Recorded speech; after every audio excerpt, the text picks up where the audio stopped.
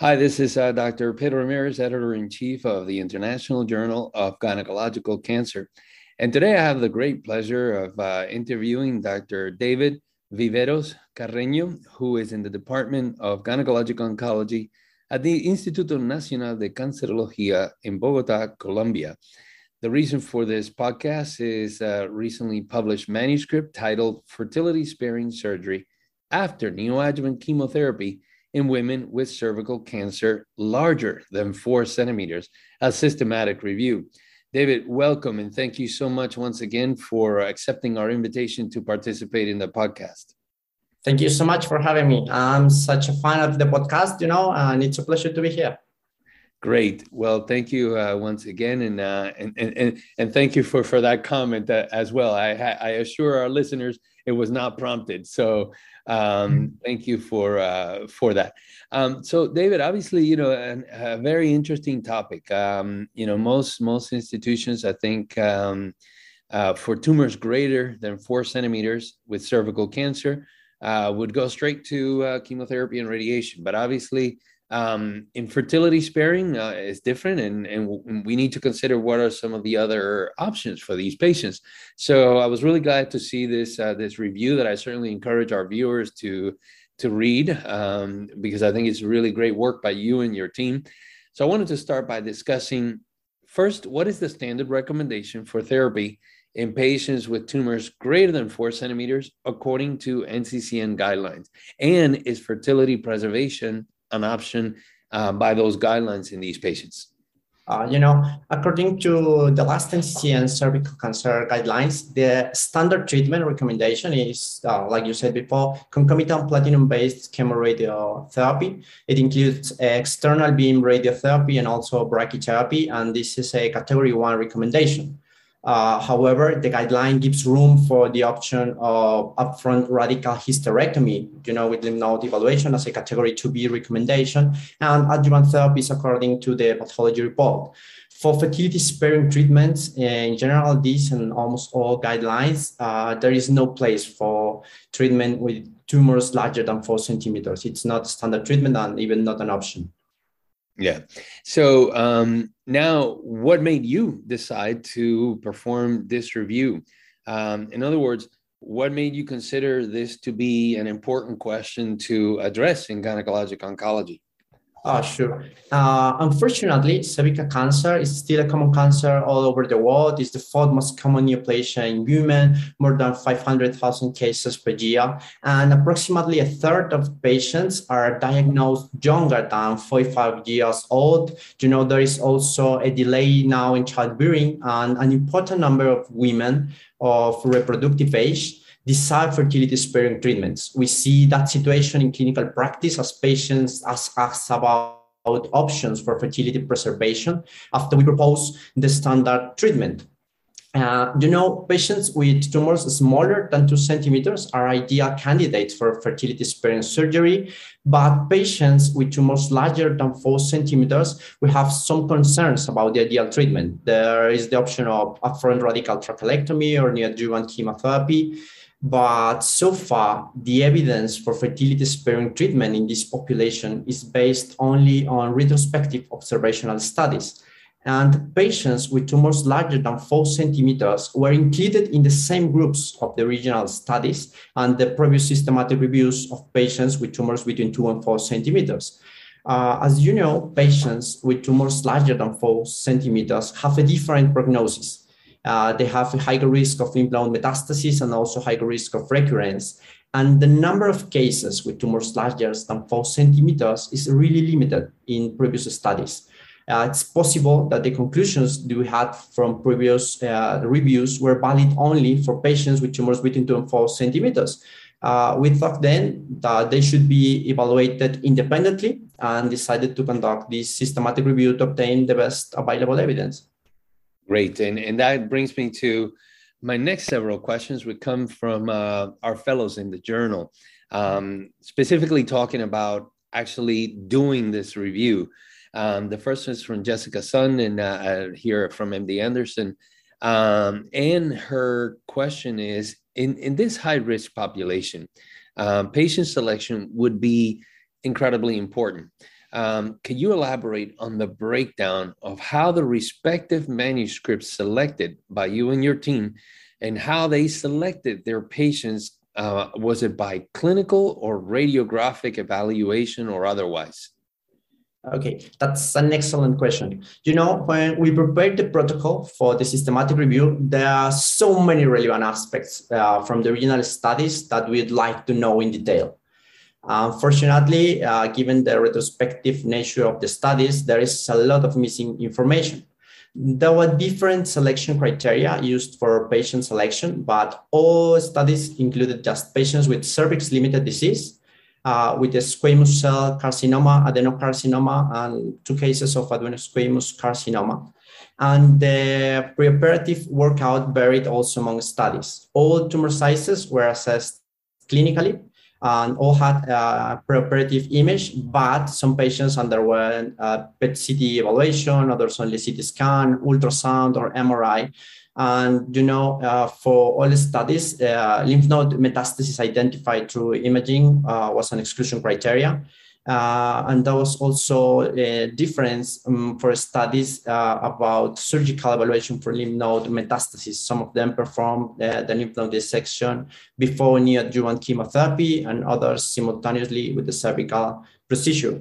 I also should take this opportunity to highlight that according to our protocol, we excluded all patients that received intra-arterial chemotherapy. We only accepted intravenous chemotherapy because there are a few case reports with intra-arterial chemotherapy. Fantastic, yes. And we're going to get to the topic of lymph node evaluation in these patients in a little bit. The next question comes from Catherine Hicks-Courant. She's at the University of Pennsylvania, also one of our fellows in the journal now. And she says, first, I'm very impressed by the effort you took to find the 11 studies out of almost 3,000 to contact the authors to get the best data that you could. Could you please speak a little bit about that process? Were there any tricks that you used to make it more efficient? Any evidence that you would give the researchers considering a similar project? Oh, sure. Thank you. You know, this systematic review particularly is a multi-institutional effort to get the information about this topic.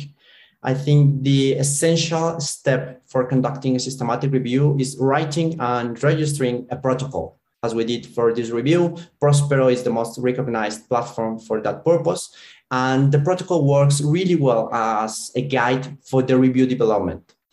You know, also in our group, we have an expert person for literature search strategies development, where we manage all the references, screening, selection, and data extraction with a tool called Covidence that I recommend here. It's so important now for our reviews. This tool allows you to go through all the systematic review process faster and easier. All the participants can access at the same time to the information. You can import the results of your search from all the databases, automatically delete duplicates. You can select highlights for selection of title or abstracts, and that makes all the process easier, particularly when you have so many references to search. Also, regarding the contact with authors for missing data, we use just email contact as our tool. We ask for valid information from the principal investigators of the original studies. I should mention that there is always a kind answer every time we ask for extra information for this and other projects from all our colleagues over the world. And now there is not only a professional network, but also a friendship network after a project like this. Yeah, fantastic. And it's a massive amount of work. Certainly is reflected as Catherine suggests in your methodology. So now let's get to the point of the study. What would you say are the highlights of your study? Wondering if you can talk about what was the median age of these patients. Talk also a little bit about tumor size, type of chemotherapy that was used, and of course, obviously, response rates. Okay, sure. First, I'd like to mention that our main finding is that the evidence for use neoadjuvant chemotherapy for fertility-sparing treatment in patients with tumors larger than 4 centimeters is really limited.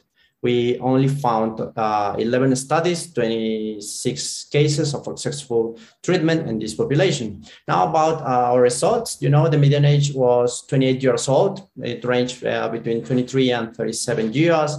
The median tumor size was 4.6 centimeters. We excluded all patients with tumors of just 4 centimeters. So our range starts in 4.1 centimeters and up to 6 centimeters. The most common histological subtype was squamous cell carcinoma, almost 60%, and 30% for adenocarcinoma, just 2 cases of adenosquamous carcinoma. And about the treatment, all patients received platinum-based chemotherapy. There were different combinations and doses among centers, but most patients received cisplatin, more than 80%. The others received just carboplatin. None of the included patients received monotherapy, but doses and schedule for each agent varied among studies. Half of patients received chemotherapy every 3 weeks. A third of the patients received chemotherapy in weekly schemes. And some patients also received chemotherapy in 10-day cycles, when they use ifosfamide as part of the chemotherapy scheme. This really shows that there is no consensus on how to manage this patient among the centers. Now regarding Clínica, our imaging response, it was available only for 20 of the 26 included patients. And the definition for response, and that's also an issue when we use retrospective studies, was variable among them. The response was assessed clinically, but also with imaging studies for all these patients. But not all studies used RECIST criteria for evaluation. Some of them used the World Health Organization criteria, and some just did not report which criteria they used. 45% of patients had a complete response, and the others had partial response among these 20 patients. And now about the pathological cervical specimen evaluation. It was viable for almost all patients, 25 patients, and of them, half had a complete pathological response, and the other had a partial response. It's kind of a good response. Among all these patients, there were only 2 recurrences. There were local recurrences and were diagnosed after 6 months of primary treatment during the follow-up. And both patients for the recurrence received curative treatment, and no deaths were reported during this follow-up. So lots of questions came up, obviously, about these results, and we want to discuss them. We had many of the questions submitted from our fellows. I'm going to start with the issue of the lymph nodes. Obviously, this is a patient population that has a high risk of having positive lymph nodes, patients with tumors greater than 4 centimeters. And some might argue that lymph nodes need to be evaluated before embarking on neoadjuvant therapy, while others will say, well, you give neoadjuvant chemotherapy first to sterilize the lymph nodes. So what are your thoughts on this? And I'm wondering if you found anything from your study that can guide moving forward. Okay, as you said, the risk of lymph node metastasis in patients with tumor larger than 4 centimeters is higher than 30%. So in our center, we perform lymph node evaluation before neoadjuvant chemotherapy in all patients that deserve fertility-sparing treatment. And even when there is some data about the low rate of identified lymph node metastasis after neoadjuvant chemotherapy, suggesting that possible sterilization of the nodes, we consider that lymph node disease is a major contraindication for fertility-sparing management, and particularly in cases with a higher risk given the tumor size. So we don't offer that option for our patients. In our review, all patients, of course, had surgical lymph node evaluation. 7 patients underwent laparoscopic lymphadenectomy before the chemotherapy, and the other 19 patients underwent pelvic lymphadenectomy after neoadjuvant chemotherapy. This is a super-selected population, and there are no cases of lymph node metastasis identified for these 26 patients because they finally received fertility-sparing treatment. Yeah, and that actually brings me to my next question, because I think, you mentioned really optimistic results in terms of response rates. And I think you actually alluded to the fact that these were actually good results from what you're presenting in the study. But one of the things that, obviously we need to discuss is a huge selection bias here, given that most likely patients who did not respond did not get reported. In other words, what we have in the literature are the good stories, the good outcomes, as one would consider that most centers that try neoadjuvant chemotherapy on a patient with a tumor that is greater than 4 centimeters, and that tumor progresses or there's further spread of disease, most likely those patients are not going to get reported. So what are your thoughts, and what can you tell our audience about that element of a selection bias? Oh, sure. That's important. I think that the information about the prognosis in these few patients should be evaluated with caution. The most relevant risk of bias, like you said before, in this type of study are selection and publication bias. It's really possible that most patients that try fertility-sparing treatments and finally did not reach a positive result are not reported or even not published when someone tried to report that case. And also, like I said before, it's highly probable that the lymph node positivity in real-world practice is absolutely higher than the reported in retrospective series. So we think really that's the important message. These results should be seen with caution. It's highly probable that the results in real-world practice are really different, and the rate of fertility-sparing treatment finally are really lower than we can have here. Yeah. The next question comes again from Catherine Hicks-Courant, and she asks, I think an important point is that she says only 30% of patients tried to conceive in your study, which again speaks to the fact that we're perhaps exposing the patients to a greater risk by not performing chemoradiation for a wish of future fertility, and then they don't even attempt to get pregnant. So I was wondering what your thoughts are on this, because obviously there's data about radical tricholectomy patients, and as I recall, it was about 40 to 42% of patients who have a radical tricholectomy never even attempt to get pregnant. So these are even higher risk patients. So what are your thoughts with regards to how we should counsel our patients that are actually considering this as an option?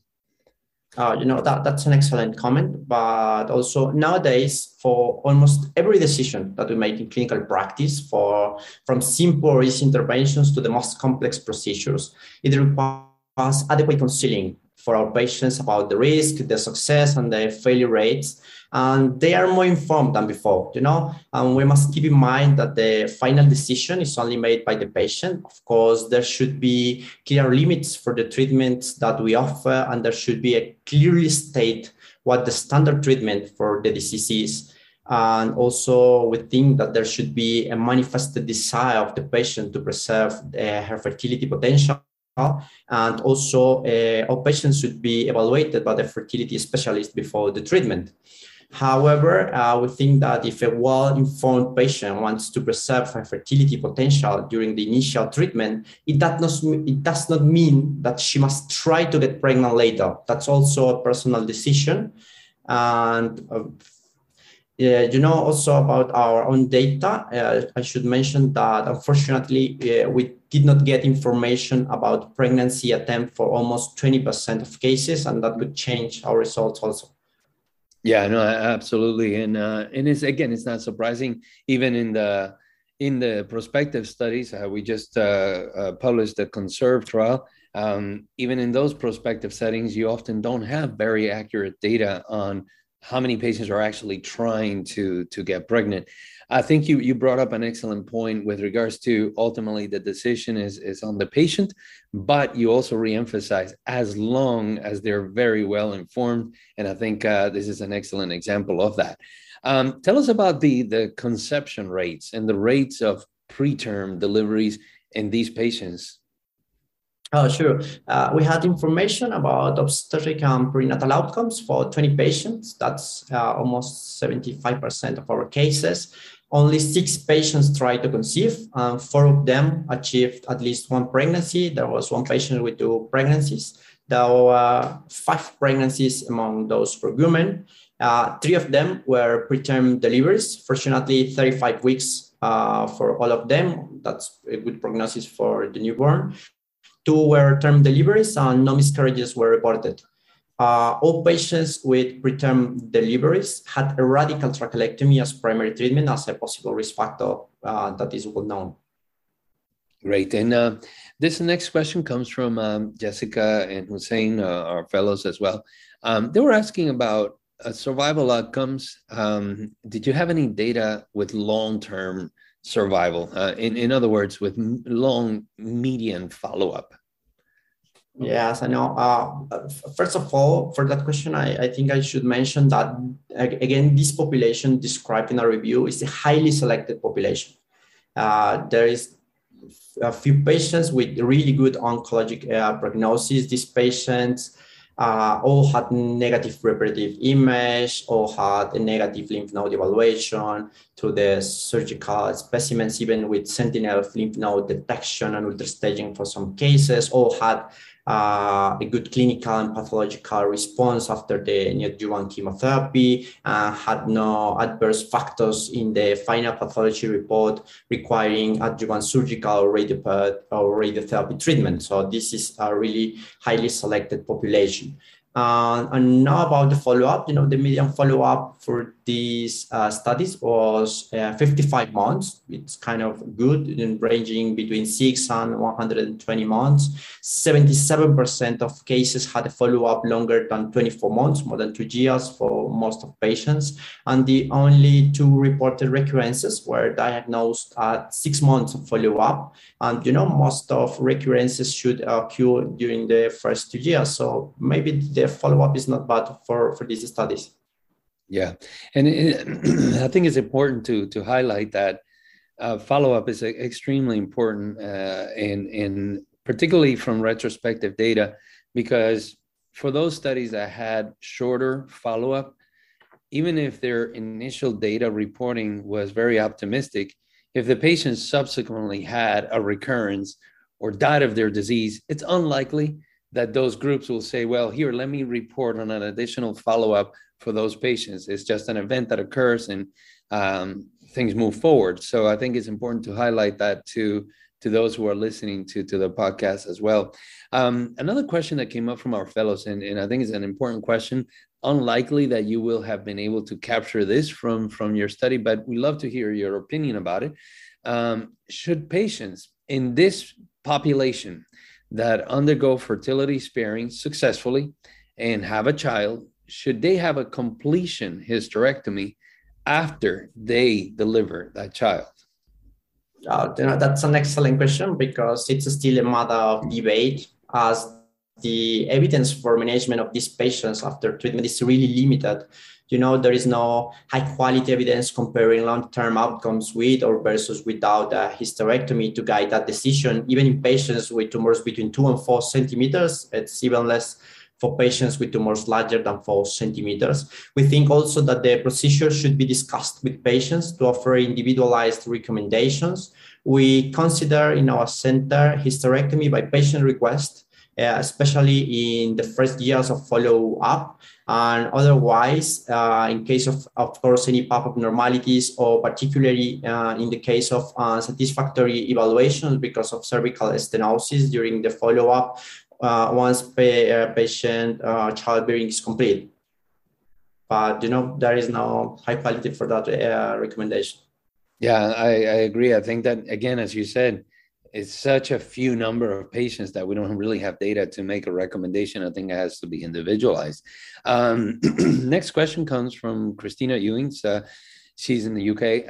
And her question is more so of a broader question on neoadjuvant chemotherapy in the setting of cervical cancer.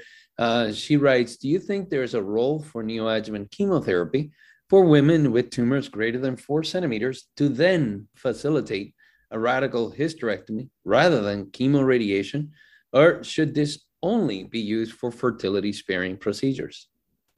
This has been assessed before in, I think, two randomized clinical trials. The first one maybe is the published JCO in 2018 by Gupta et al.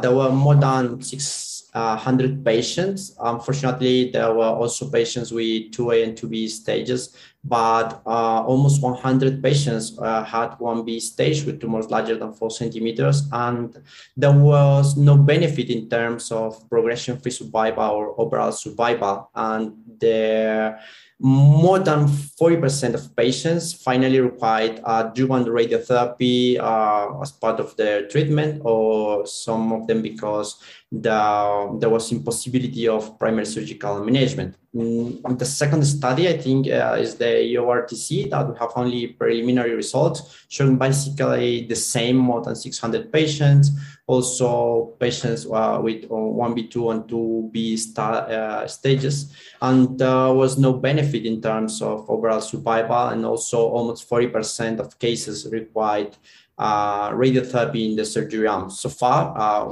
we consider that chemoradiotherapy is the standard treatment for this population. In patients with non-fertility sparing treatment, and maybe neoadjuvant chemotherapy for surgical management should be considered only in clinical trials, or in case radiotherapy is not available, given the limited resources as happening in some poor countries. Great, very well said. Now the question also is, you have a patient that comes in with a tumor larger than 4 centimeters. They undergo neoadjuvant chemotherapy for the purposes of fertility preservation. What should be the routine follow-up for these patients? What is the standard surveillance? I would imagine you would have to follow these patients a lot closer than someone else. So what are your thoughts? What we do in clinical practice is, as these patients receive non-standard treatment, we think they should be followed really carefully. There is no evidence, again, for guiding the follow-up schemes, but patients require periodic clinical evaluation. We follow them every 3 months for the first years with colposcopy evaluation. Periodically, we also make a pap smear, and we also use magnetic resonance imaging every 6 months for the first 2 years for this follow-up. We really look close these patients. Absolutely. So, David, I want to ask you one last question. What should be the take-home message from this review? What should we use as a tool from this review to counsel our patients or make decisions when a patient with a large tumor, more than 4 centimeters, comes to us asking about fertility preservation? Sure. I think that the most important message of this review is that fertility-sparing surgery after neoadjuvant chemotherapy in patients with cervical cancer and tumors larger than 4 centimeters is feasible. Still, the evidence is really limited, and there are only a few successful cases reported. This approach, we think, should be considered an experimental intervention, and all providers that offer fertility-preserving treatment to patients with this kind of tumors should try to participate in clinical trials, or at least prospectively collect their own data. And we're working now on that. Yeah, and I completely agree with you. I think that the only way to actually capture this data is to build multi-institutional registries that will be able to collect information about these patients, as I highly doubt that there's going to be ever enough patients in this population to do a prospective randomized study. So thank you very much, David, for your time, for accepting our invitation. Congratulations to you and the rest of the team in putting this work together, and thank you for sending it to our journal. Thank you for all of the contributions you're already making in your early phase of your academic career in gynecologic oncology. So we're excited and look forward to more work from you and your team. Thank you. Oh, thank you so much for having me here. It was a pleasure.